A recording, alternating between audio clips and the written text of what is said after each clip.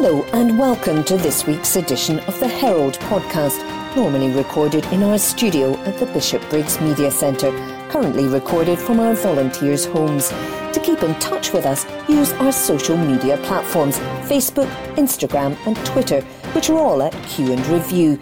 That's CUEANDREVIEW, or get in touch via information@qandreview.com. That's information@CUEANDREVIEW.com. Please like and share our podcasts and give us any constructive feedback.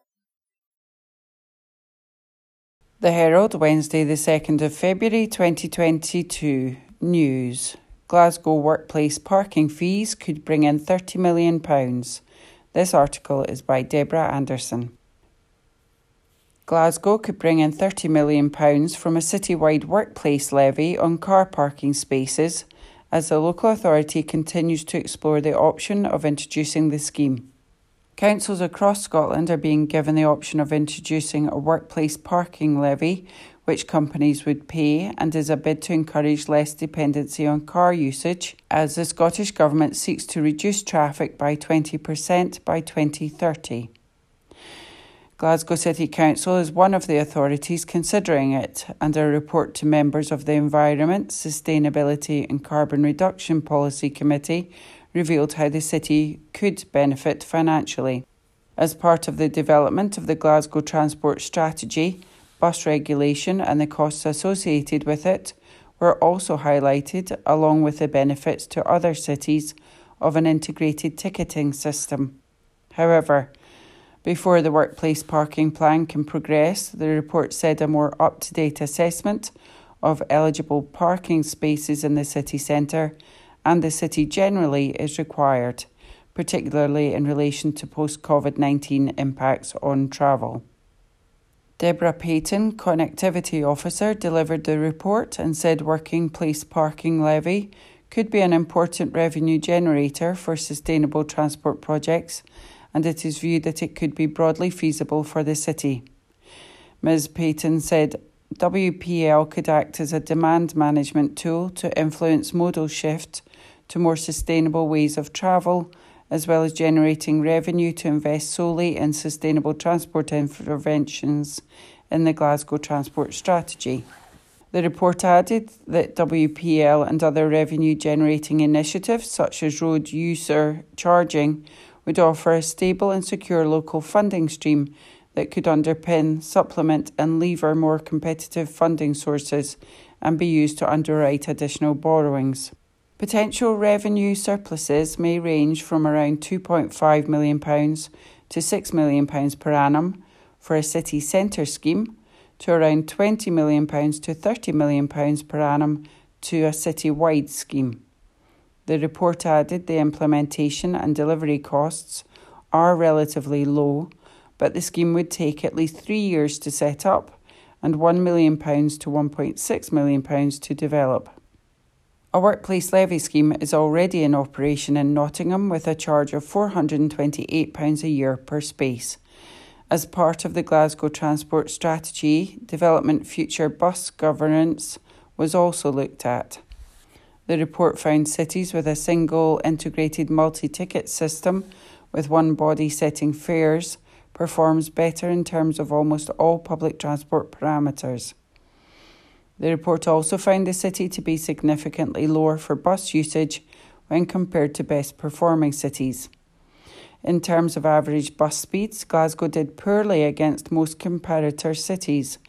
The report added that as a consistent pattern, cities with a predominantly monopoly market or single operator transport network delivery model in almost all instances outperformed other cities in transport use numbers. It was noted that the pandemic has had a significant impact on bus operations in Glasgow and the wider Strathclyde area, with reduced patronage and farebox revenue, whilst grappling with general traffic levels that are returning to pre-pandemic levels. Research partnership working could be a way to lessen the gap, including bus service improvement partnerships, bus franchising and municipal ownership.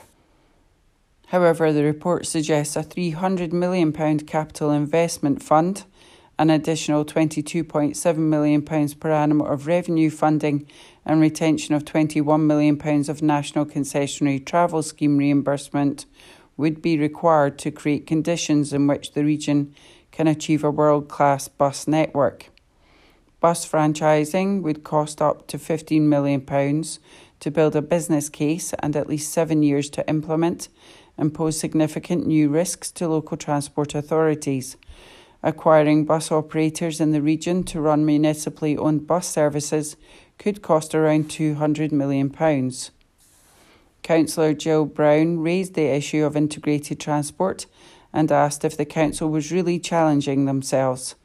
She said, "We seem to be taking a small shuffle forward rather than a big step forward, given that we know we are behind the curve on bus travel. Our travel length is taking longer and our bus use is lower than in other cities. We need to get ahead to actually offer an integrated travel system that Glasgow deserves." Convener Councillor Angus Miller said the report was very ambitious and it was a firm foundation to build on. This article is by Deborah Anderson. Recorded from the Herald on the 2nd of February 2022. From the sports section, Callum McGregor face mask revealed as Celtic captain dons protective shield, by Ewan Payton. It was the big news every Celtic fan was hoping for this evening. Captain Callum McGregor will start tonight's Old Firm derby versus Rangers after being past fit by the club's medical staff. The Scotland star sustained a serious facial injury less than 2 weeks ago during the Hoops' 2-1 Scottish Cup victory over Alloa. The midfielder was forced off with the cheekbone injury and hasn't been seen back in action since. Ange Postecoglou teased earlier this week that his skipper could potentially make this game. And when the team news filtered through earlier this evening, every Celtic fan will have been delighted to see his name in the starting 11. In order to play though, McGregor will have to wear a protective face mask, as seen here. His commitment to do whatever possible in order to play will only add to the admiration he has of those in the Celtic faithful.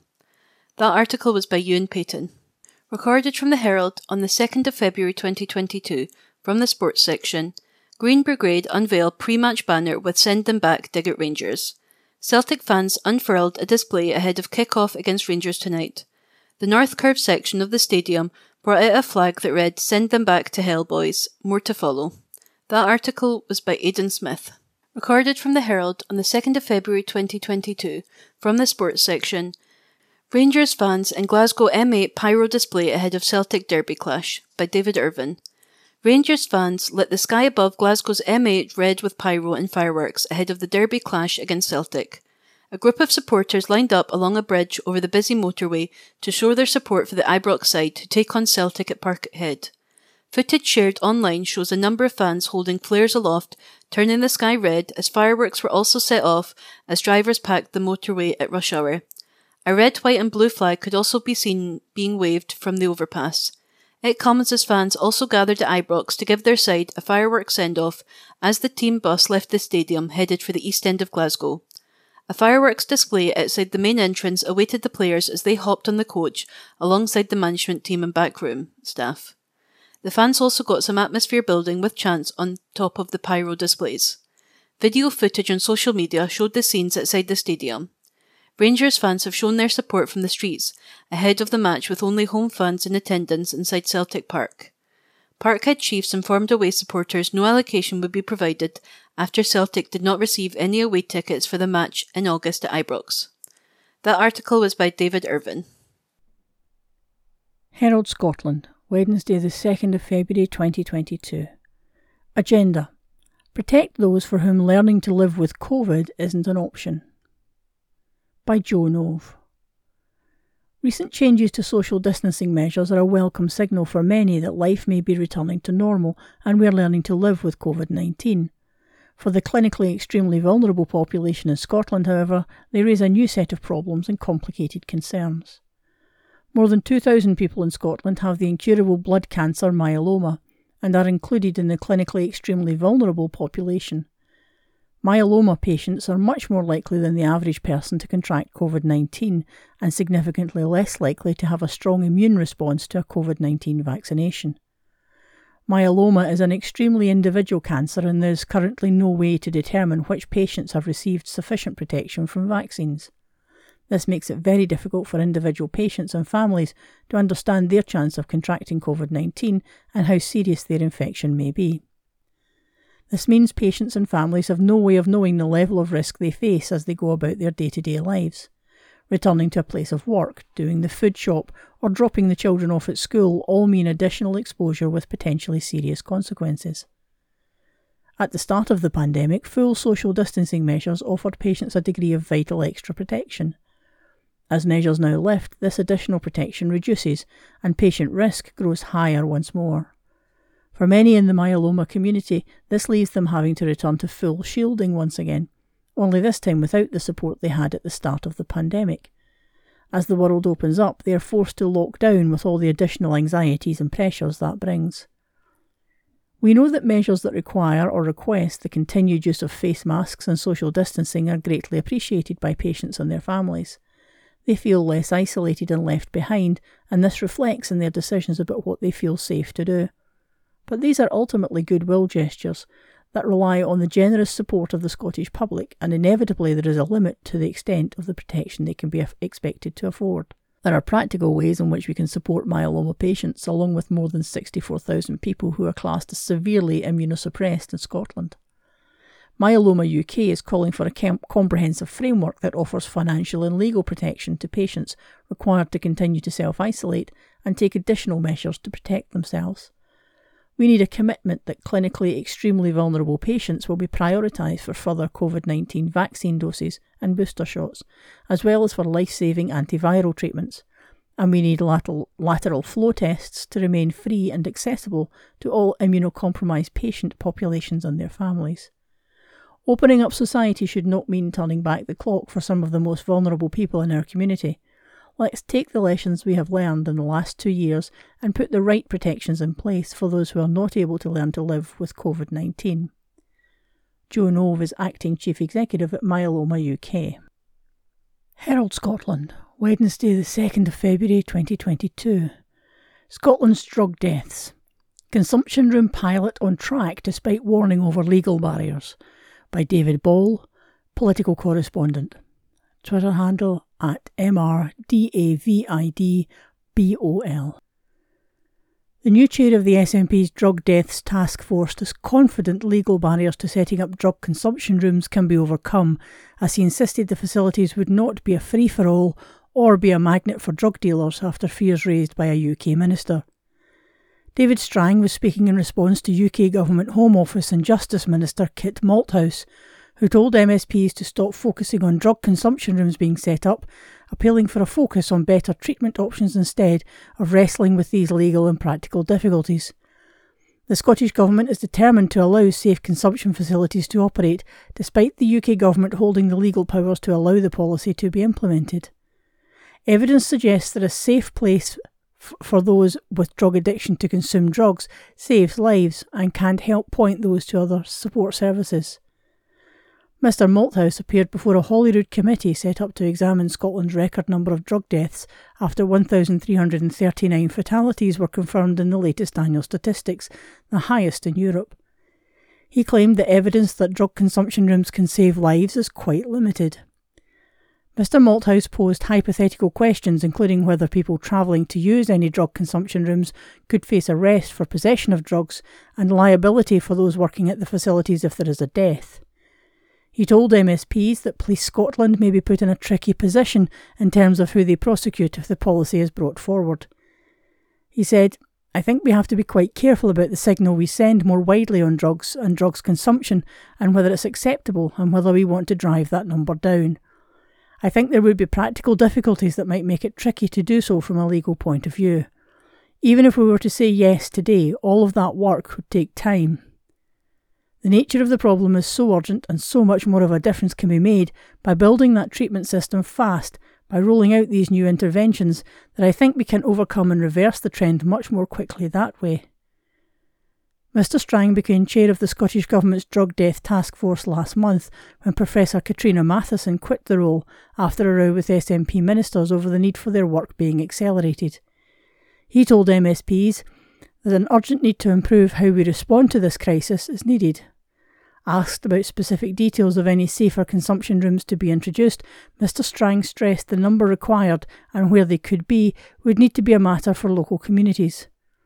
He said it would be agreed in principle and clearly all the legalities and practicalities would need to be worked out at a national level, but I think it would be an issue that local authorities, local health boards, local police would have a view on, and they would be the ones who decide.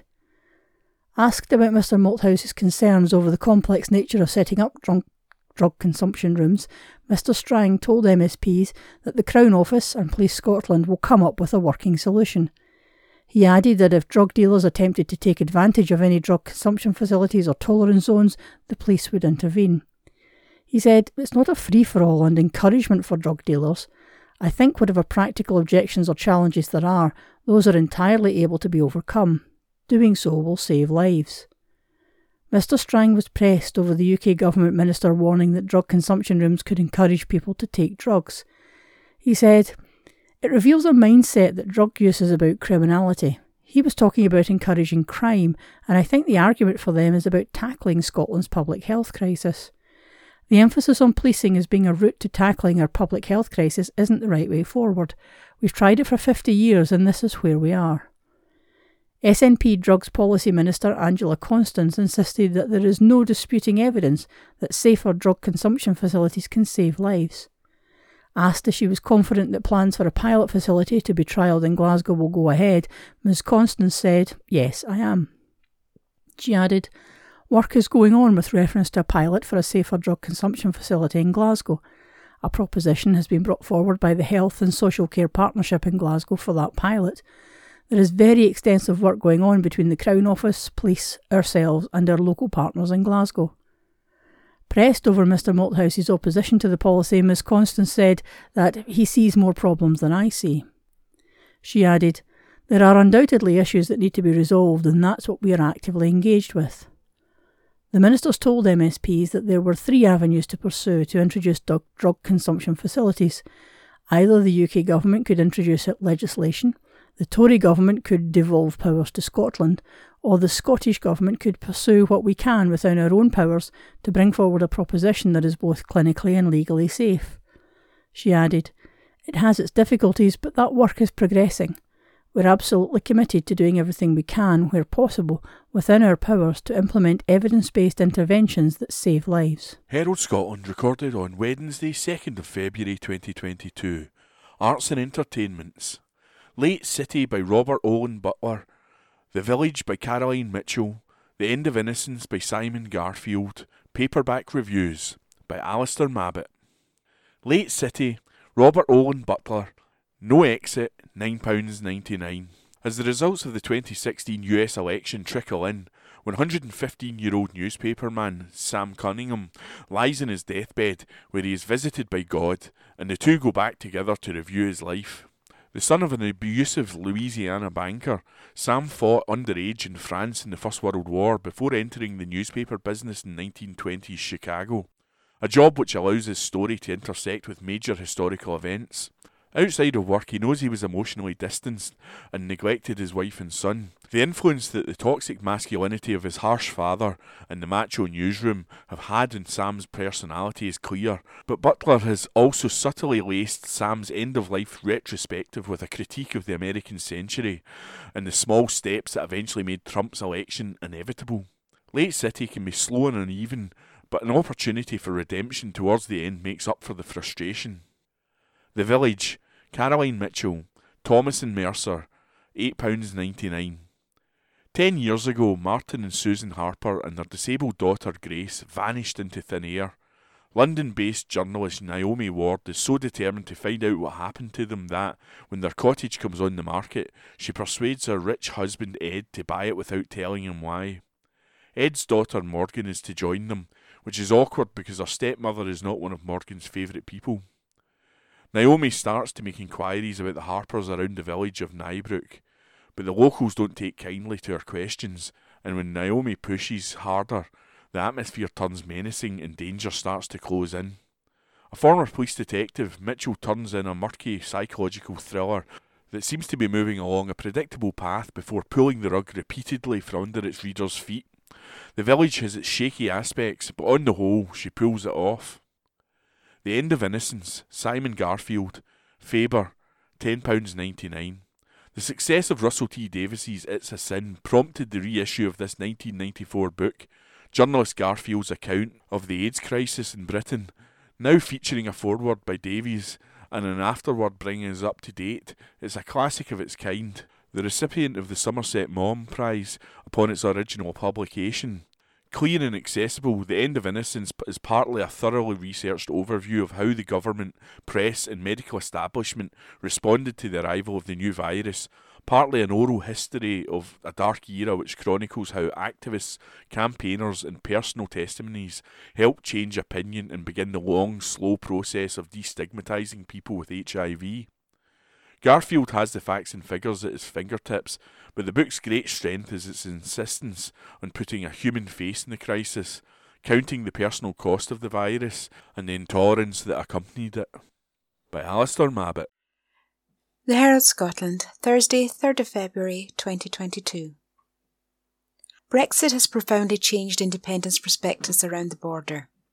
By Tom Gordon, Scottish political editor. Brexit has re-energised the campaign for independence, but also profoundly changed what it must explain in any future referendum, according to a leading think tank. A report published today by UK in A Changing Europe says a yes prospectus would need to confront challenges over the border with England, trade and the economy. The authors, Professors Nicola McEwen and Katie Hayward, said there could be benefits from the SNP's policy of an independent Scotland rejoining the EU, such as free movement for jobs. However, re-entry would also make Scotland's border with England an external EU border which would need to be carefully controlled and managed. Some cross-border arrangements envisaged at the time of the 2014 referendum would therefore no longer be possible as a result of the UK's departure from the EU. There would also be behind-the-border processes needed to regulate the flow of goods, services, people and money, requiring new technology, infrastructure and staff. Nicola Sturgeon has said she wants to hold IndyRef 2 by the end of 2023, COVID permitting, but Boris Johnson has refused to grant Holyrood the power to hold it. The First Minister has said she will legislate for a referendum regardless, but such a law would be challenged at the UK Supreme Court and probably struck down. Ms Sturgeon has admitted there would be practical difficulties for trade over the border if an independent Scotland was in the EU, but insists talks with the UK could ensure businesses didn't suffer. She has suggested the protocol keeping Northern Ireland in the EU, single market for goods, could serve as a template for Scotland. But today's report makes clear the EU would be unlikely to allow such an arrangement, as the protocol was predicted on avoiding a return to violence in Northern Ireland. In the case of an independent Scotland, there should be no expectations of similar commitments to avoiding a hard Anglo-Scottish border, it said. There is no history of recent political conflicts centred upon the Anglo-Scottish border to focus minds on the desirability of avoiding a hard border. However, it added the EU might allow Scotland a lengthy transition to set up border infrastructure before strictly enforcing its rules.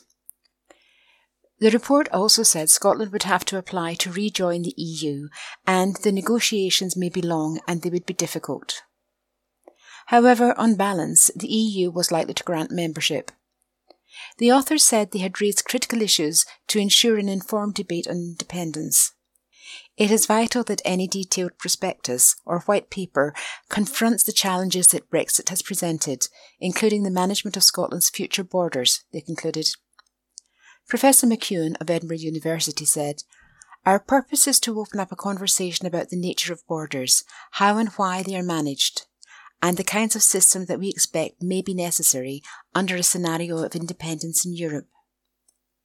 Rejoining the EU as an independent member state would open up Scotland's borders to Europe, reviving opportunities for the free movement of goods, services, people and finance.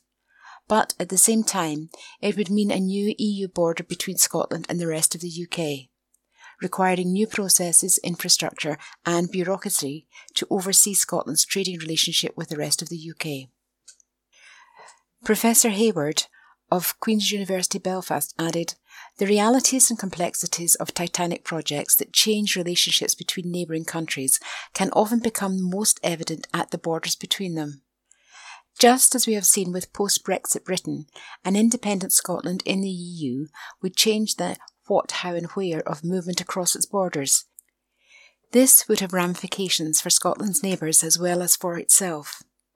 Such consequences are worth thinking through carefully, beginning with a purely academic exercise such as this, not least because the UK's evolving post-Brexit relationship with the EU could conceivably mould its relationship with Scotland across the land border post-independence." This article was written by Tom Gordon. The Herald Scotland, Thursday, 3rd of February 2022. News. Scots were more likely to drink alone at home during lockdown than English, by Caroline Wilson, senior reporter. More Scots drank alone at home during the first national lockdown than in England, according to new research.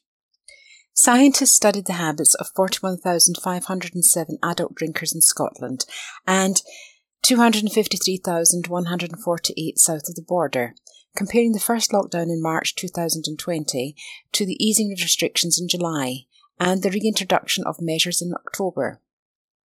It found that shop-bought alcohol consumption increased after the first lockdown and remained persistently higher than in previous years throughout the rest of 2020, even when lockdown restrictions were eased. While it's not surprising that more alcohol was purchased and consumed at home when pubs, clubs and restaurants were shut, researchers say it could lead to concerning shifts in behaviour. Most studies so far have concentrated on the first few months of the pandemic, but this research, by the Universities of Glasgow and Sheffield, looked at data up until December 2020. It found that while people were broadly drinking the same amount when restrictions were in place and ended, there was an increase in drinking later in the evening. Lockdown measures were also associated with spikes in solo home drinking in Scotland, but this was not seen in England, although researchers say this may be due to a higher proportion of Scots living alone. The researchers noted that lockdown measures tended to be slightly stricter in Scotland than in England. The analysis also suggests that a statistically significant increase in binge drinking sessions per week and drinking days, and in England only, proportion of individuals drinking more than 14 units per week following the initial March 2020 lockdown. These changes persisted as restrictions were eased. The majority of studies so far have found that alcohol consumption increased among some groups, such as problem drinkers, but decreased in others. Dr. Ian Hardy, lead author of the study from the University of Glasgow, MRC, CSO, Social and Public Health Sciences Unit, said, "Going forward, it remains unclear what the long-term consequences will be of the changes in alcohol consumption in 2020. With hospitality premises back operating at closer to full capacity, it's likely that alcohol consumption in these venues will move closer to pre-pandemic levels, although they could potentially decline again in response to new variants if restrictions are reintroduced or people are afraid of indoor spaces. However, the increase in home drinking in 2020 is a concern. We know from other studies that alcohol-related harm has risen during the pandemic. The increase in home drinking is likely to have contributed to this. In the past, home drinking has been a relatively under-researched topic, and there is now a need to monitor it more going forward to find out whether these home drinking habits picked up by people in 2020 become a new norm within people's drinking behaviour. The rate of alcohol-related hospital stays in the first year of the COVID pandemic was down 10% on the previous 12 months, according to figures published on Tuesday. However, Public Health Scotland said the fall in numbers between April 2020 and the end of March 2021 could have been affected by COVID measures.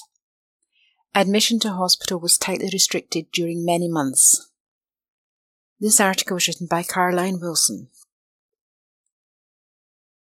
Recorded from the Herald on the 3rd of February 2022, from the sports section, Philippe Helander dropped from Rangers Europa League squad, by James Kearney. Rangers defender Philippe Helander has been dropped from the Glasgow club's European squad ahead of the Premiership's champions Europa League knockout clash with Borussia Dortmund later this month. Now that the January transfer window is closed, clubs are required to submit a list of players eligible to play in continental competition for the rest of the season. Helander hasn't featured for the Ibrox club since sustaining a knee injury back in September, and the Swedish centre-half has now been dropped from the European squad altogether, despite returning to first-team training last month.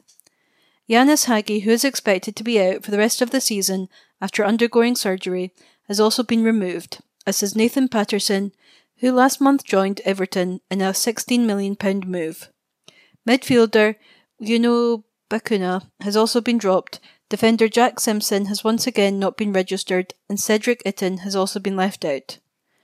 January arrivals James Sands, Amad Diallo and Aaron Ramsey, who were brought in on loan from New York City, Manchester United and Juventus respectively, have been named in the squad. That article was by James Kearney. Herald Scotland, Thursday the 3rd of February 2022. Ayr Cemetery. Families fear loved ones are floating in water after burial chambers leak. By Gemma Ryder, multimedia journalist. Families in Ayr have been horrified by the discovery that their loved ones are floating in water after leaks into new burial chambers were confirmed at a local cemetery. Burial layers at the newest section of Ayr Cemetery and on its eastern edge have been discovered to have been letting in water despite assurances that they were watertight and airtight. Suzanne Mackenzie told BBC Scotland she feared the remains of her son's dad were now floating in 6 feet of water. When 32-year-old James McGarry died nearly 3 years ago, he was buried with letters and drawings by his son. It comes after a section of the cemetery was sealed off earlier this month to allow the investigation to take place after relatives of the deceased raised concerns about flooding at the site last year. The water has now been extracted from the layers and any holes sealed up, South Ayrshire Council officials have said. Sarah Mackenzie told BBC Scotland, families were asking if there was water in the graves. We were told that the chambers were airtight and watertight, and we were told that the chambers had a 6 to 9 month trial period before being used. Council officials pinned the blame on external contractors who installed the layers in 2017. Families of those interred in the affected part of the cemetery have been informed. The problem is said to have affected 30 layers. Ms Mackenzie said the council sent out letters asking families for consent to have their loved ones' graves inspected. But although 30 families gave their permission, only 10 graves were checked and confirmed to have water ingress. She said, "It's really distressing. I've got all sorts going through my head thinking my son's dad is floating in 6 feet of water. No one has any trust in the council or trust the report will be the 100% truthful. The council don't care, it's just a job to them. If it was their families in there, they would understand. They're not caring or communicating with us or making people feel relaxed." One family member of a deceased relative interred at the cemetery, who wished to remain anonymous, received a letter from the council informing her that her mother's lair had been flooded. She told her sister paper, the Ayr Advertiser, "It's just awful and I'm beyond angry. Mum was buried there 3 years ago. It's incredible to think they'd install a new system and not check it, especially something involving human remains. I've been dreading this result." A South Ayrshire Council spokesperson said, "The investigation at Ayr Cemetery Extension has found water ingress in the inspected chambers. These chambers were installed by external contractors on the basis that they were watertight and airtight, and all appropriate permissions were obtained to satisfy statutory requirements. The water within inspected chambers has now been removed and all access holes have been sealed. Families who had a chamber inspected have been individually notified of the outcome." Investigations continue to determine the cause of the leaks, with the council yet to decide what, if any, further action will need to be taken.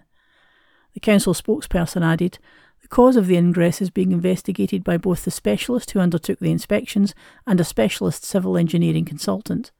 Once we have received the analysis and the reports from the consultants, we will know if further investigatory works are required, and we will liaise directly with families with regards to the proposed remedial action."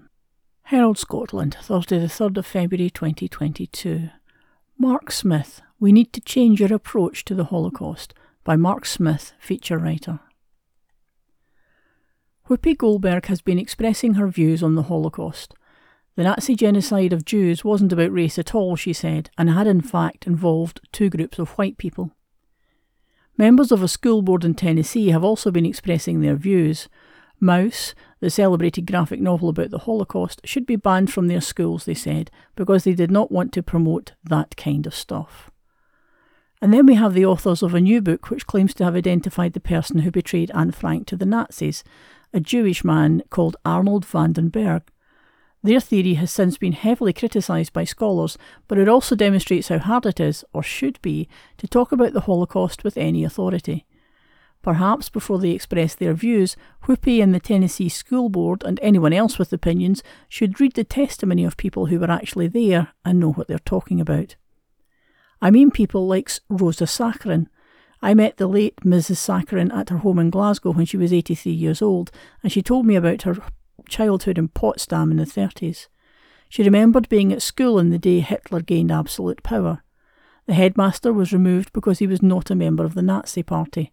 The children were also taken to the playground and taught the Hitler salute. Mrs. Sakharine then told me what happened next. We went into her classroom and the teacher said as long as she was at the school no Jewish pupil would be hurt. But she became pregnant and left. The next teacher, a man, arrived in his SS uniform. He was a nasty piece of work. The philosophy was that the Jews were stupid, dirty and untrustworthy. Not long afterwards, Rosa's father was arrested and put on trial. Rosa never saw him again and believed he died in Treblinka. She also believed her brother Abraham died in Belzec, although she never did find out for sure. Her mother managed to hide in Berlin and they were eventually reunited, but Rosa was always upset and disturbed by not knowing for sure what happened to her father and brother. She called it unfinished business. Anyone who's read that kind of testimony, or more famous examples like Anne Frank's diary, will know how fatuous and shocking Whoopi Goldberg's comments are, but they may also be unsurprised that she was happy to express her views. Who doesn't have a fact-free view about the Holocaust or the Second World War? Who hasn't watched a Channel 5 documentary and proclaimed themselves an expert? Who hasn't been in an online argument in which someone has called someone else Hitler? The problem, and I've talked to the Israeli writers and filmmakers Ari Folman and David Polonsky about this, is that there's a lot of stuff about the Holocaust out there, films, books, blogs, opinions, and not all of it is very good. Polonsky actually called it the Holocaust industry and said he was worried that it might look like he was joining it when he and Folman created a graphic novel of Frank's diary. They needn't have worried. The graphic novel is a triumph, and that's partly because it comes from reality. The diary itself, of course, but Folman is also the son of two Holocaust survivors who were taken to Auschwitz on the same day as Anne Frank. It doesn't mean Folman is overly reverent about the subject, far from it. He and his family have used jokes and humour to cope, but it does mean that he recognises how important it is to keep telling the story and to tell it with respect. This, I think, is the message that Whoopi Goldberg, the members of the Tennessee School Board, and anyone else who wades in should keep in mind whenever they talk about the Holocaust. Whatever a school board in the Deep South may say, we must continue to tell the story of the Holocaust, including and especially to children. But Ms. Goldberg's intervention also demonstrates something else. We should approach the subject with an open mind and respect, and free of our own agendas. We should cut back on the talking and do more of the listening. Our columns are a platform for writers to express their opinions. They do not necessarily represent the views of the Herald. From the Herald Scotland, Friday the 4th of February 2022, from the sports section, Claire Maxwell on new Mum Athlete Balancing Act, ahead of Strathclyde Sirens return, by Graham McPherson. Being a new mum is hard enough work, but to juggle that commitment with returning to play elite sport takes that challenge to a whole other level. Claire Maxwell spent the first half of last season's Vitality Netball Super League campaign helping to coach the Strathclyde Sirens as she awaited the birth of her first child. Baby Lucy duly arrived in April and became Maxwell's primary commitment, but by the end of the year she had returned to captain Scotland against Barbados. Now a new domestic season is upon us, and the 33-year-old will be back in court in Sirens colours as the Glasgow-based team looked to surpass last year's stellar effort when they came close to reaching the playoffs. Everything in life becomes more complicated when a child arrives on the scene, and Maxwell thanks the support network around her for making it possible to her to train, travel and play with the team again. Returning to her day job as a PE teacher after the Easter break will add another complication, but for now she's content with just being a mum and an athlete. Lucy is 9 months old now, she says. She's crawling and keeping us on our toes. Everyone says you'll never know what it's like having a baby until you experience it yourself, and that's definitely been the case. It's been a journey, but a good one. It was really exciting to hit the court again. My recovery hasn't been as smooth sailing as I had hoped, but I've had a lot of support around me to get me back out there. It felt different coming back, both in terms of my body and mentally as well. Just getting used to the changes in your body and also mentally having the confidence that you can perform to the levels expected of you after a fairly long break. It also gave me a real positive energy boost being back out there, as you're not just doing it for yourself anymore, you're doing it for her too. It will be great in years to come if Lucy can look back and say, "Oh, my mum played for Scotland." Reaching the physical standards required to play international sport is very demanding and even tougher for someone who's carried a baby for 9 months. Maxwell admits she was a bit in the dark beforehand about what to expect during her recovery, and believes more research is required to help other female athletes in a similar position. I was fortunate that during my pregnancy I was able to be active, so I kept my fitness up as much as I could, she adds. It was quite hard after Lucy arrived, getting back into it, but thanks to the support I had, I was able to do it. I do enjoy training, and it was good to get that mental release too, to get the endorphins and enjoy some me time. But new mums in a similar position should definitely be given more guidance where possible. It's a subject that requires more research.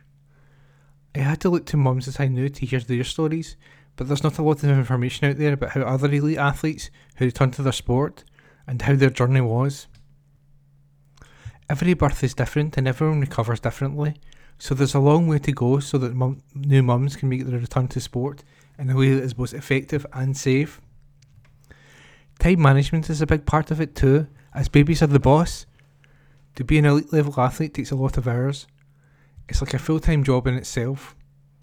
So it's about how best to use that time. Sometimes it becomes more about quality of training rather than quantity. Maxwell enjoyed her coaching duties last year, especially with the team going on to surpass expectations with their performances. This time, though, she's happy to concentrate on playing.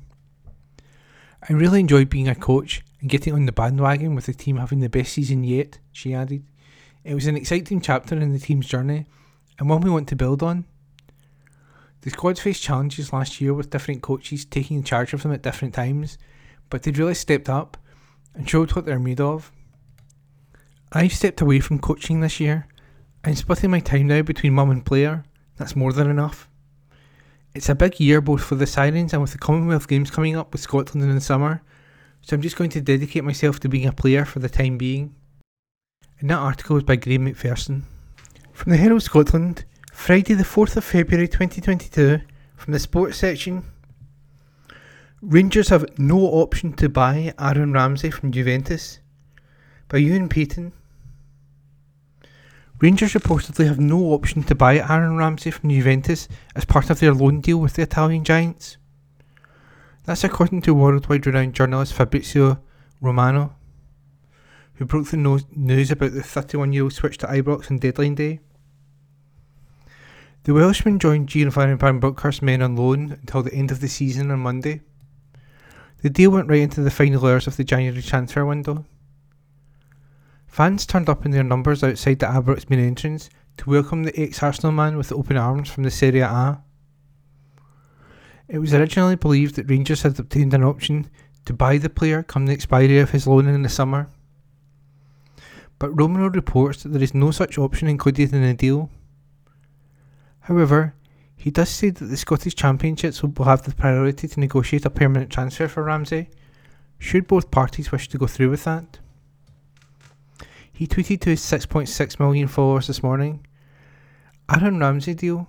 Rangers have officially no buy option clause included with Juventus. It's a straight loan until June, but the Scottish club will have priority to negotiate Ramsey's permanent signing if both sides wish." He was not involved in Wednesday night's Old Firm humbling at Celtic Park. The midfielder watched on from the stands as Rio Hatate and Leo Labada sealed the 3-0 win for Celtic.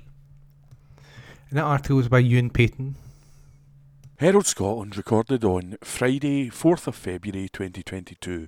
Arts and Entertainments. Film. Long Promised Road explores fame, failure and the Beach Boys' lasting legacy by Herald Magazine. Brian Wilson, Long Promised Road explores fame, failure and the Beach Boys' lasting legacy as Danielle DeWolf discovers from director Brent Wilson. As the age-old saying goes, you should never meet your heroes. In the case of director Brent Wilson, it's a warning he chose to disregard entirely, instead charging headfirst into the California sunshine and a world inhabited by one of surf rock's founding fathers.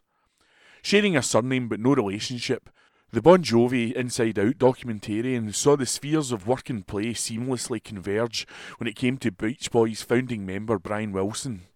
A life immortalised as part of the new feature-length documentary, Brian Wilson, Long Promised Road, the project is, in the words of both Wilsons, quite literally a trip.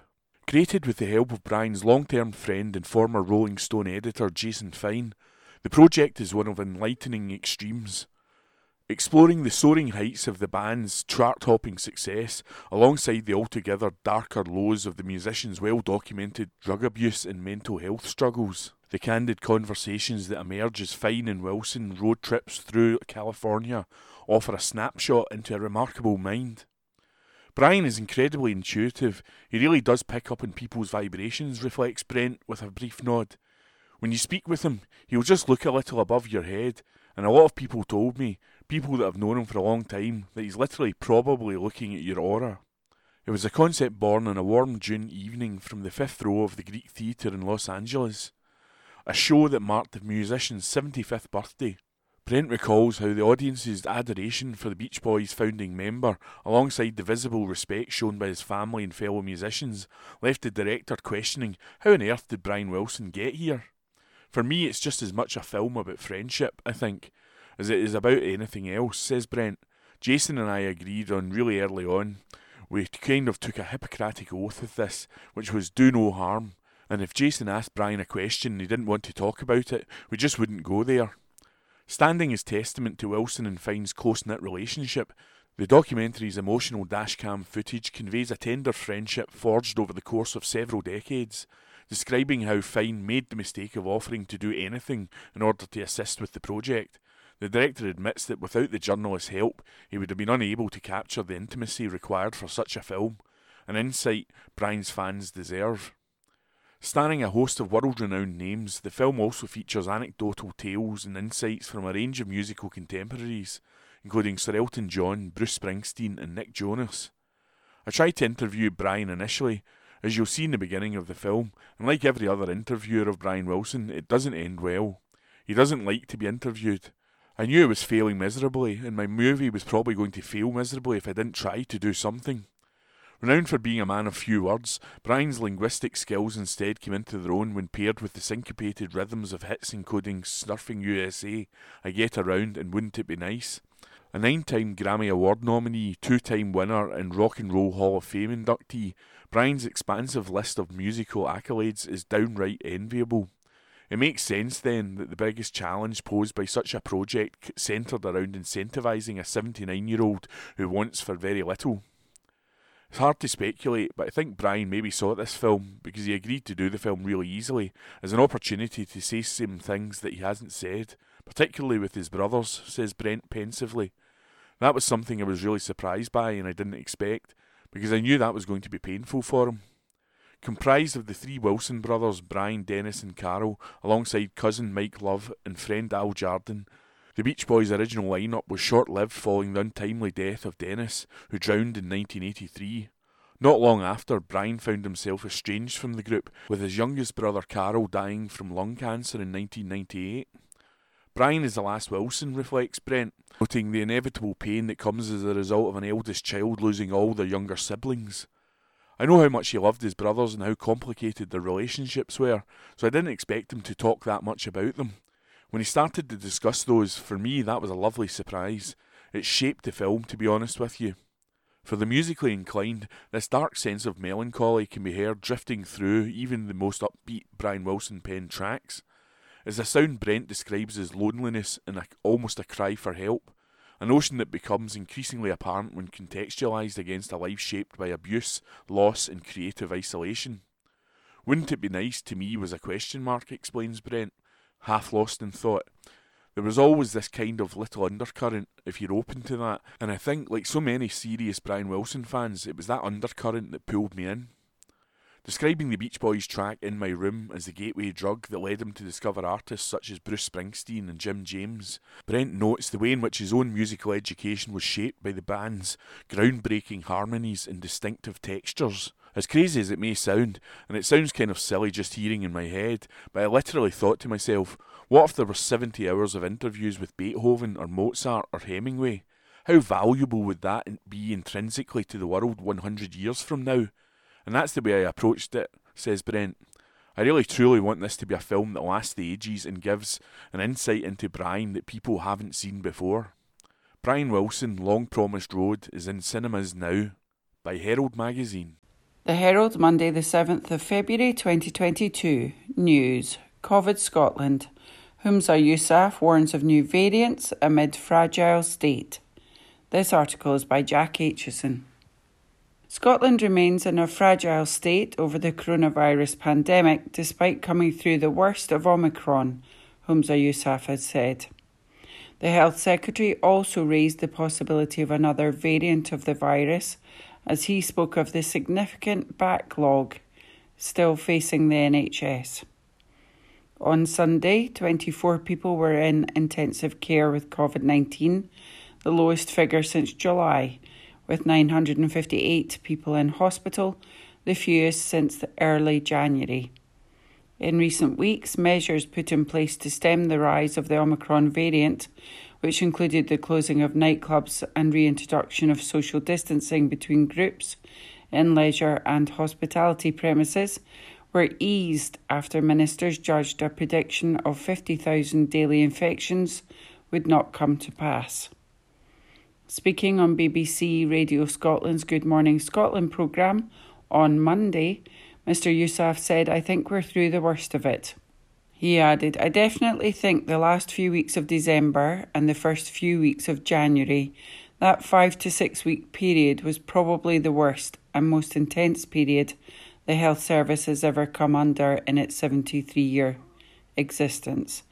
That's not coming from me, that's coming from people who have been working there for decades and decades." Despite the downturn in cases of the new variant, the Health Secretary cautioned there was still substantial pressure being exerted on the health service. While we're through perhaps the worst of it, we should also say that there is still significant pressure on the health service, he said. That pressure comes from the continued number of COVID patients. They're just under 1,000, thankfully, who are in hospital with COVID. It also comes from the cumulative impact of 2 years of a pandemic and having to catch up with that significant backlog.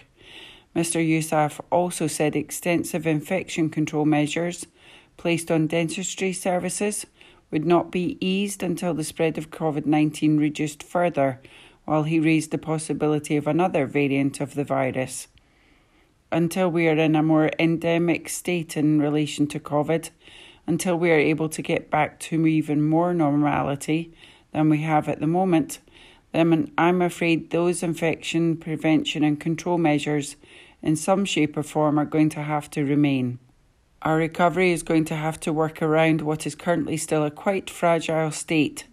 Any clinician or public health expert that I've spoken to, nobody suggested that Omicron was the last variant that we'll see. This article is by Jack Aitchison. From the Herald Scotland, Monday the 7th of February 2022, from the sports section, Scotland edge out England to retain Calcutta Cup with pulsating Murrayfield win. And this article was first published on the 5th of February by Stuart Bathgate. A mature performance built on solid defence was enough, just, for Scotland to kickstart their Six Nations campaign in spectacular fashion. It was a nerve-wracking match right to the end, where England had 4 scrums in an excellent attacking position, and one slip-up would have handed them an easy penalty. But, as the visitors' coach Eddie Jones accepted, Scotland deserved to win. They withstood a barrage of pressure in the first half to go in at the break 10-6 ahead, maintaining their composure as England went for the jugular, and they took their chances to hit back in the second after Marcus Smith had given his team the lead. And, it should be said, they had a little bit of help from Luke Cowan-Dickie, who not only yellow carded, but conceded a penalty try by leaping up and slapping down a high ball destined to be caught by Darcy Graham. Scotland were 7 points down just before the England hooker was sent to the bin, but soon after the referee's decision drew them level, Finn Russell scored what turned out to be the winning score with a penalty for a scrum offence. It was a triumphant conclusion to a game that began in disconcerting fashion for the home side, who were pinned back deep in their own half for much of the first quarter. England, although apparently intent on slowing every set piece down, were lively enough once they had secured the ball in open play. But, in drier than expected conditions, they adhered to a game plan that was better suited to the forecast downpour, kicking away possession several times when they had an overlap. Later in that first half, Standoff Smith did the right option with the boot, opting to seek out Henry Slade in the right corner, but his kick was marginally too high for the centre and the chance was gone. Scotland were 7-3 up by that point, having fought back after Smith gives England the lead with a penalty awarded against Johnny Gray. The score came shortly after Ali Price had gone off for a head injury assessment to be replaced by Ben White. Debuts are always memorable occasions, but perhaps none more so than this one, as the London Irish scrum half scored within minutes of coming on. Stuart Hogg started the move. Graham raced mazily forward to go outside Joe Merchant, then passed inside to give White an easy run in. Russell converted, then took his team into double figures with a penalty in the last kick of the half. Scotland were on the back foot again for much of the time in between those two scores, and came perilously close to conceding a try just after that half hour, when a driving ball forced its way over the line. But 4 defenders managed to surround the ball, and the referee ruled it had been held up. The second half began in similar fashion to the first, and Smith threw England level with his second penalty. Momentum was firmly with the visiting side at this point, and the standoff emphasised the point with a try after another maul had trundled forward deep into the Scotland 22. Smith's failure to convert was a mildly hopeful sign from a Scots point of view, but the fact England had gone firmly on top without using a single substitute was an ominous one. Then, just after another penalty had nudged England into a 10-17 lead, Jones put on 4 substitutes at once. But if the coach thought his newcomers would kill off the contest, he was soon confounded when Cowan-Dickie batted away that high ball to Graham in the right corner. With the hooker still off the field, England offended again, engaging earlier in the scrum to give Russell a chance to put Scotland 2017 in front. That chance came after substitute Joe Marler had made a complete hash of a line-out throw, giving Scotland a free kick from which the scrum penalty arose. England were briefly penalised again in kickable range for Russell, only for the award to be reversed and Hamish Watson to be sanctioned for a neck roll. Cowan-Dickie was back on by that time, and England were resurgent as the clock ticked on to the 80-minute mark. But one late chance went when they set a penalty to touch only for Scotland to win a line-out, and another was foiled right on full time after that late scrum. Graham won a turnover on the deck. Hogg kicked dead, and the celebrations burst into life. It was the first time since 1984 that Scotland had won back-to-back games in the Calcutta Cup, and their recent record against England is now 3 wins and a draw from the last 5 encounters. They will now travel to Wales in a confident frame of mind, albeit tempered by the remembrance of last year's championship, when victory at Twickenham was followed 6 days later by a home defeat at the hands of the Welsh. Scorers: Scotland, tries, penalty try White, conversion Russell, penalties Russell 2. England, try Smith, penalties Smith 4. And the attendance for that match was 67,144. And that article was by Stuart Bathgate. From the Herald Scotland, Monday the 7th of February 2022, from the business section, Jeremy Peat, Bank of England shows worry over surging inflation, by Jeremy Peat. Increasing energy prices, rampant inflation, worries about a decelerating economy, and debate about levelling up made a fascinating and complex backcloth to the meeting of the Bank of England's Monetary Policy Committee last Thursday. This all added to the importance of the committee's decision on interest rates and, equally, the messages set out in the minutes of the MPC meeting and statements from the bank governor and his colleagues.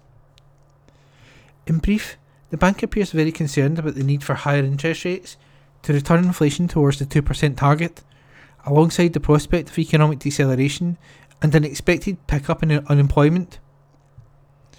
The previous day, Minco Gove had unveiled his long-awaited white paper on levelling up for England. There was no new money, surprise surprise, but some indication as to where priority would, or perhaps should, be focused for the deployment of existing, limited funds. This white paper followed hard on the heels of confirmation by PM and Chancellor in tandem that the increase in national insurance payments will be implemented in April. The impact of this tax hike, justified by the need for more funds for the NHS and social care, will fall hardest in the lowest income groups, mainly in the areas prioritised for support by Mr Gove. The needs of the NHS and social care are apparent to all, but there are certainly less aggressive means of generating these funds. Taking the NI hike and the white paper together, the net contribution to levelling up seems likely to be minimal. First-time Tory voters in the Red Wall constituencies may be regretting their actions, and their MPs may even be even more concerned about both their party's policies and their own political futures. On the self-same morning as the MPC met came the announcement of a massive 54% increase in the gap in energy prices across the UK from this April. There were some relatively minor measures announced to partially defer the impact of higher prices, but these relief measures will be dwarfed by the combined impact of the NI hike and the huge increase inked in for gas and electricity prices. The NI hike and energy price rises will also significantly dampen consumption across the board, given the sharp reduction in disposable income that will ensue. That will in turn decelerate GDP growth. Also, higher energy prices will add to the cost of production across broad swathes of our economy, ratcheting up inflation once more. Of even greater concern to the MPC is the potential impact on wage inflation if those suffering from cuts in disposable income press for some compensation via higher increases in pay. This pay pressure will come at a time when vacancies are low and the leverage of employees consequently relatively high. In other words, as the MPC met, they will have seen the risk of events out there in the real economy tending to both slow growth and add further stimulus to inflation. Bad news all round, especially as the route to a deceleration in wage inflation would have been via increasing unemployment. The MPC has a primary focus on inflation data and expectations. The bad news is that the Consumer Price Index rose to 5.4% in the year ended last December, its highest level for 30 years. In 2021, higher prices were faced to a broadly similar extent by the highest income households, up 5.5%, and those on lowest incomes, up 5.3%. But the impact of the energy price increases will be felt disproportionately by the lower income groups, as energy costs constitute a far higher share of the expenditure than is the case for the more affluent. The majority of analysts predicted another small interest rise last week. It was therefore no surprise when, albeit by a majority of only 5 to 4, the MPC voted to raise rates from 0.25% to 0.5%. What was a touch surprising was that the 4 voters in the minority actually sought a full 0.5% increase in rates to 0.5%. The fact that the committee was in hawkish mood was confirmed by their decisions to tighten other elements of monetary policy, including reducing the purchasing of government bonds and their stock of investment-grade corporate bonds. They are really concerned about inflation. Together, these facts signal an end to the era of loose monetary policy and a confirmation of the move back towards normality. The MPC minutes reveal that inflation is expected to hit 6% over the coming 2 months, then peaking at over 7% in April. This is some 2 percentage points higher than the forecast in the committee's November report. While the CPI is forecast to decline to a little over 2% target in 2 years' time, there must be a significant uplift from the combined effect of energy prices and wage inflation. The committee minutes refer to an expectation of some modest further tightening in the coming months. This may prove to be a distinct underestimate of what is required to work towards that 2% target. So monetary policy is tightening. What of fiscal policy? The confirmation of the unpopular with voters and many Tory MPs NI increase shows that times are tough on that front as well. Latest data suggests that the deficit in the financial year was £322 billion, 15% of GDP and more than twice the previous all-time record. Public sector debt at the end of last year reached 96% of GDP, the highest since the dark days of the early 1960s. So, while government borrowing this year is somewhat below budget expectations, that will not be seen as justification for significant additional spending. Already, the MPC is telling us that UK GDP growth is expected to slow to subdued rates in the near term. With monetary policy tightening, no scope for further fiscal laxity, the global economy decelerating, and subdued growth expected in the UK, it sounds like time for a large dram. And that article was by Jeremy Peat. The Herald, Tuesday the 8th of February 2022. News. COVID Scotland. Nicola Sturgeon urged to axe increasingly redundant test and protect system. This article is by David Ball. SNP ministers have been urged to axe the increasingly redundant test and protect contact testing system and divert funding to help revive overstretched NHS services. The Scottish Conservatives will make the appeal in the party's Back to Normality blueprint published today, which will include a call for Nicola Sturgeon to wind up the Test and Protect programme. The First Minister will update MSPs this afternoon on the Scottish Government's response to the pandemic. The plea comes amid concerns over soaring waiting times and staff shortages in the NHS. SNP Health Secretary Humza Yousaf yesterday acknowledged that there is still significant pressure on the NHS, despite Scotland being over the peak of the Omicron spike, but warned it is possible another variant of concern could emerge. Test and Protect has struggled to keep up with a soaring number of positive cases due to the more transmissible Omicron variant and wider use of lateral flow testing, but improvements have been seen as case numbers have fallen in recent weeks.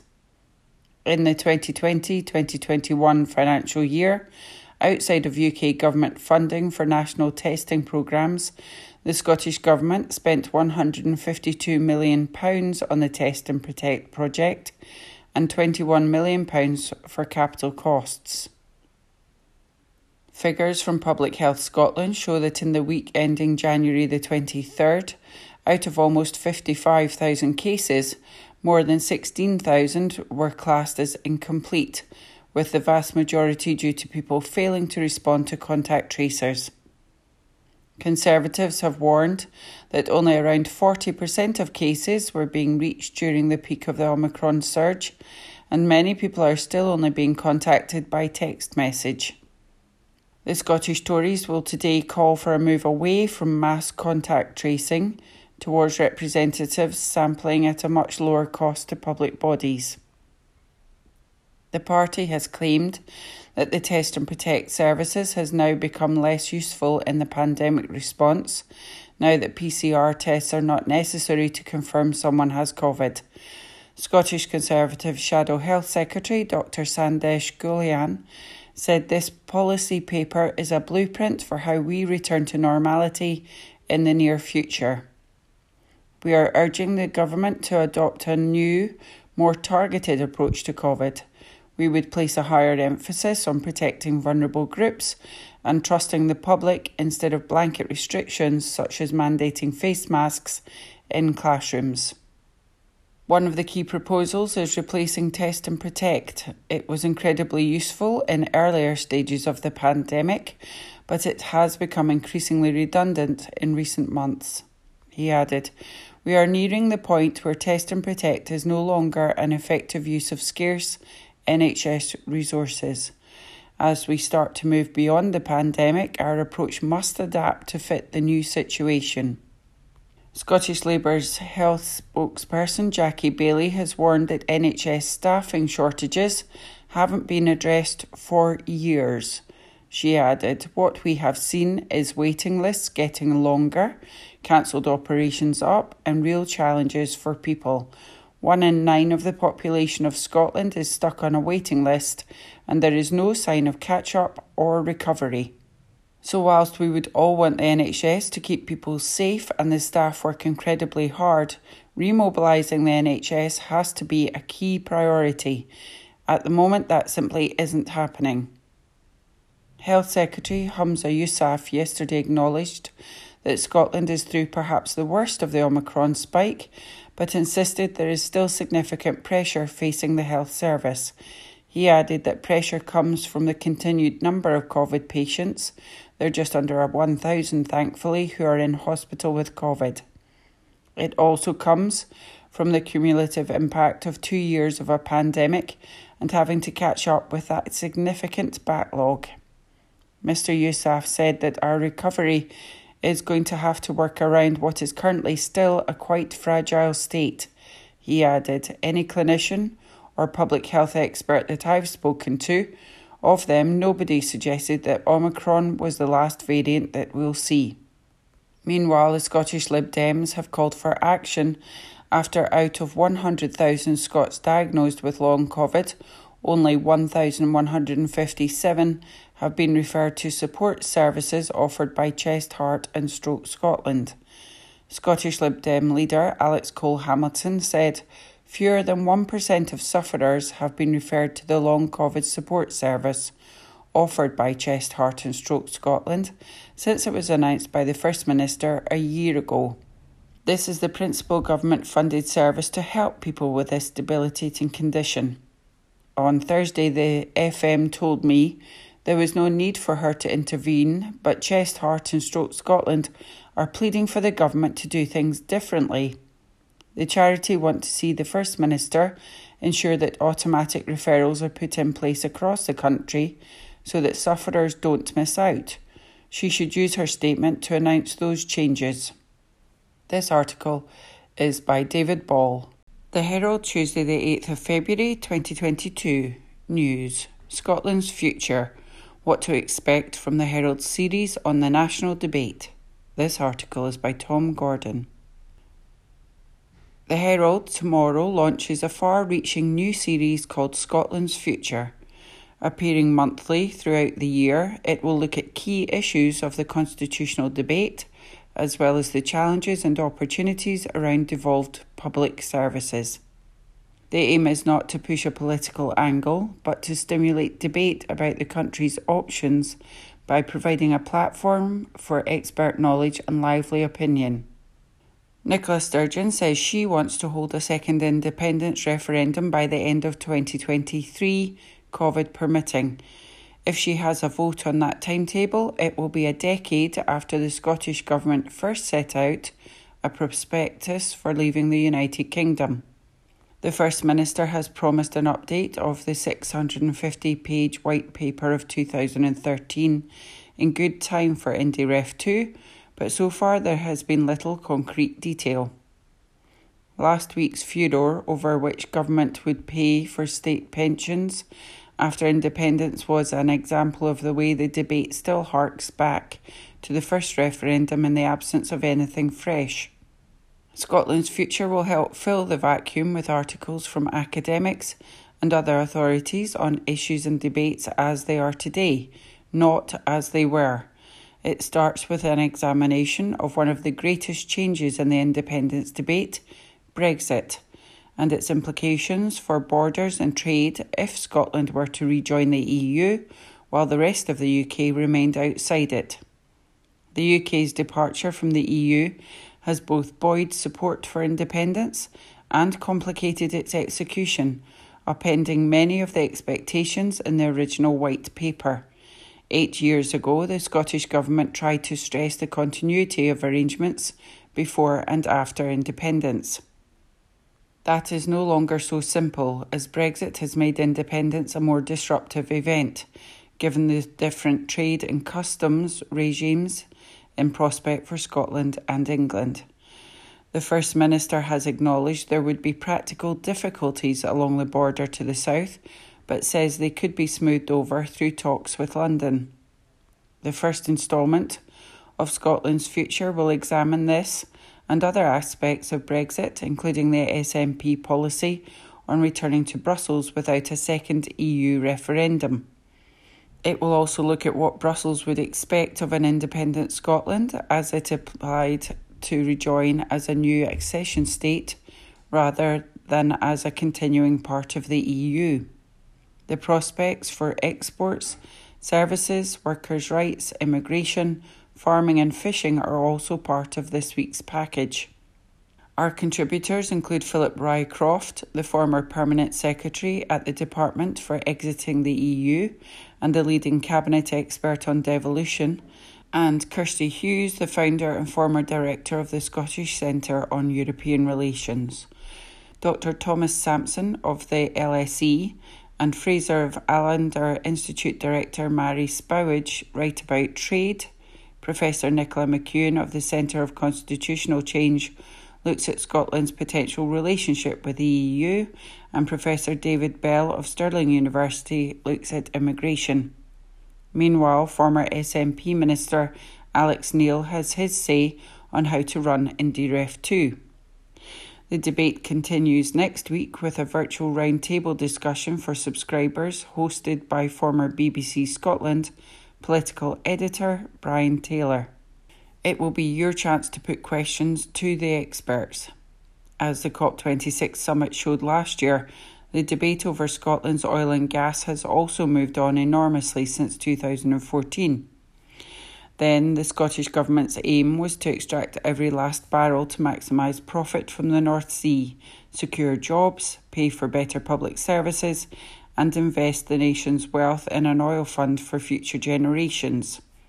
Now the debate is over how much fossil fuel we should leave untouched in order to avoid worsening the climate crisis, and whether green jobs replace those set to be lost. Runaway energy prices are also contributing to the biggest squeeze on living standards in decades. The second part of Scotland's Future will therefore look at oil, gas and energy supply and how they intersect with the independence debate. As the row over pensions reminds us, the economy and public finances are central to that same debate, and they too will be examined. Although it shares its name with the Independence White Paper given to voters before the 2014 referendum, Scotland's Future is not solely about the Constitution. In future instalments, it will also look at a range of devolved issues such as transport, health, education and social care. Scotland's Future is waiting for you. This article is by Tom Gordon. Recorded from the Herald on the 8th of February 2022 from the sports section, Rangers ticket allocation for Borussia Dortmund Europa League clash revealed by Ewan Payton. Rangers have announced their away ticket allocation for their trip to Borussia Dortmund next week. Giovanni van Bronckhorst's men travel to Germany on Thursday, February 17th in the first leg of their last 32 Europa League tie with Bundesliga giants. The game will take place at the Signal Iduna Park, with a capacity capped at just 10,000 supporters due to the coronavirus regulations in the country. And while disappointed this figure is not higher, the Ibrox side are pleased to have secured 500 tickets for their fans to attend the game. A club statement reads, Rangers had been allocated 500 tickets for next Thursday's UEFA Europa League tie at Borussia Dortmund. Capacity for the match has been set at 10,000. And while we share in our supporters' disappointment at not having a larger allocation, we are pleased we'll have some travelling fans in the stadium. MyJers members will shortly be invited by email to register for the ballot, and we expect demand to far outweigh supply for this match. Our official supporter travel partner CTM will be running a day trip. Rangers would strongly encourage supporters without tickets not to travel for this fixture. Those who do travel should take careful note of the following information from the Foreign Office. Please note, unvaccinated persons will be unable to enter Germany. That article was by Ewan Payton. An article from the Glasgow Evening Times, Friday the 4th of February, from the sports section. Ayrshire speed skater Catherine Thompson hopeful £22,000 gamble will pay off at Beijing Olympics. An exclusive by Susan Egglestaff, sports writer. In these modern days of lottery funding and sponsorship, athletes more often than not have the luxury of a significantly reduced financial burden upon their shoulders as they chase their dream of making it to the top of their sport. Not Catherine Thompson, however. The UK's top short-track speed skater has had to commit everything financially in her push to make it to these Winter Olympics. I've been an unfunded athlete in this Olympic cycle, which is hard because this sport is so expensive. This season alone has cost me around £22,000, she says. It's a lot of money to put into trying to get to the Olympics. Thompson made her Olympic debut 4 years ago in Pyeongchang, but following those games lost her funding. She decided to continue pursuing her Olympic dream despite knowing that the financial commitment was going to be considerable, and so that decision, coupled with the fact this Olympic cycle has been turned upside down by the pandemic, has ensured the past 4 years have been something of a roller coaster for the 26-year-old from Irvine. Such was the pressure, Thompson decided to do something which is almost unheard of in elite sport. She took a year-long break from skating just 2 years out from these Winter Olympics. It was a bold move. She continued fitness training but spent her days working for a furniture company and saving up every penny she could in order to make one monumental push for a place in Team GB for these Beijing Games. On her return to competitive action last year, a disappointing performance did, admits Thompson, make her wonder if she'd made a monumental error. Not long after coming back, there were definitely a few moments when I thought I had made a big mistake in being out for a year, especially when my first race back was shaky, she says.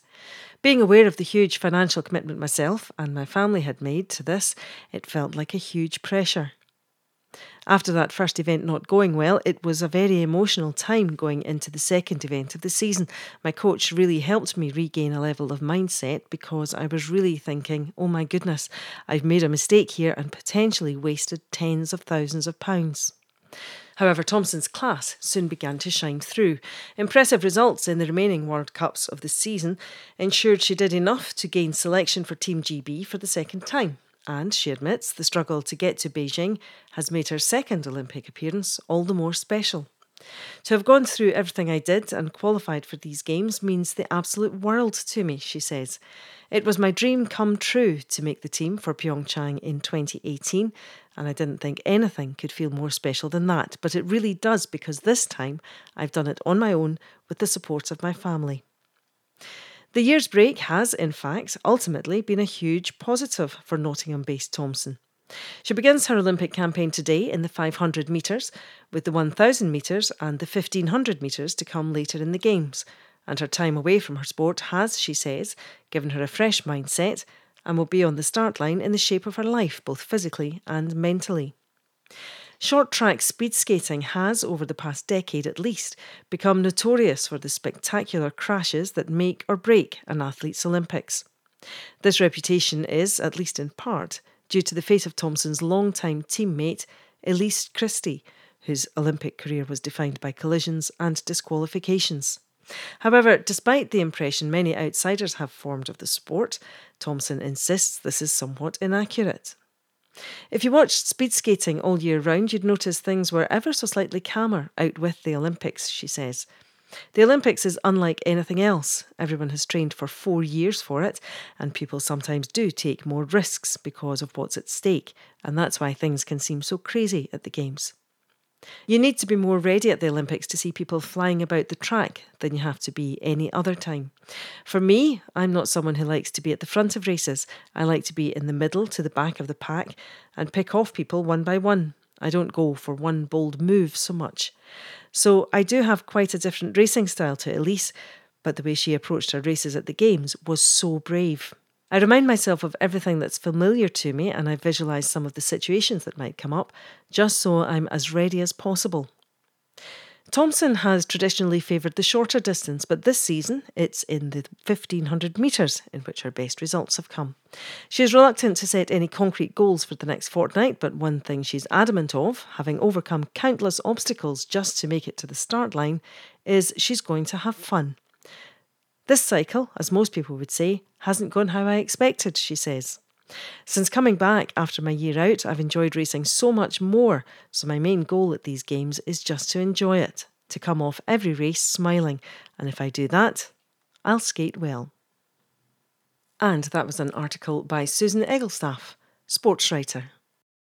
An article from the Glasgow Evening Times, Thursday the 3rd of February 2022, from the sports section. Callum McGregor says Celtic can't afford to get carried away despite humbling of Rangers, by Graham McGarry. Callum McGregor has told his Celtic teammates that they haven't achieved anything yet despite their emphatic win over Rangers that propelled them to the top of the Scottish Premiership.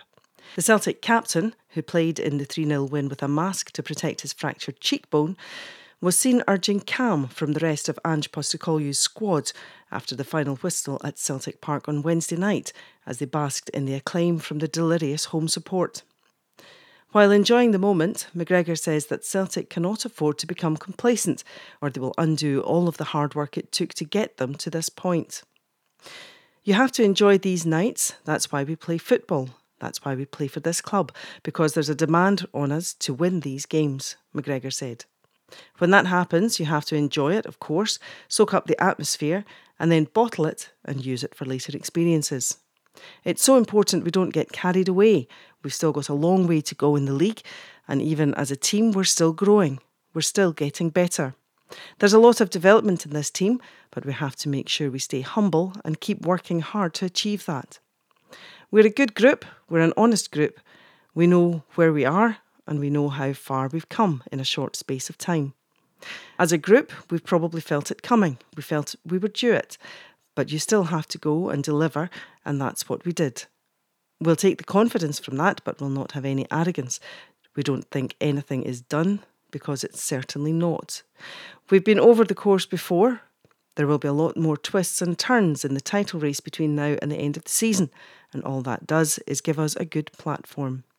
Every single game, we have to be at it. We've got to play like that every week if we can. To be honest, the manager will demand that anyway. He's been absolutely first class since he came in.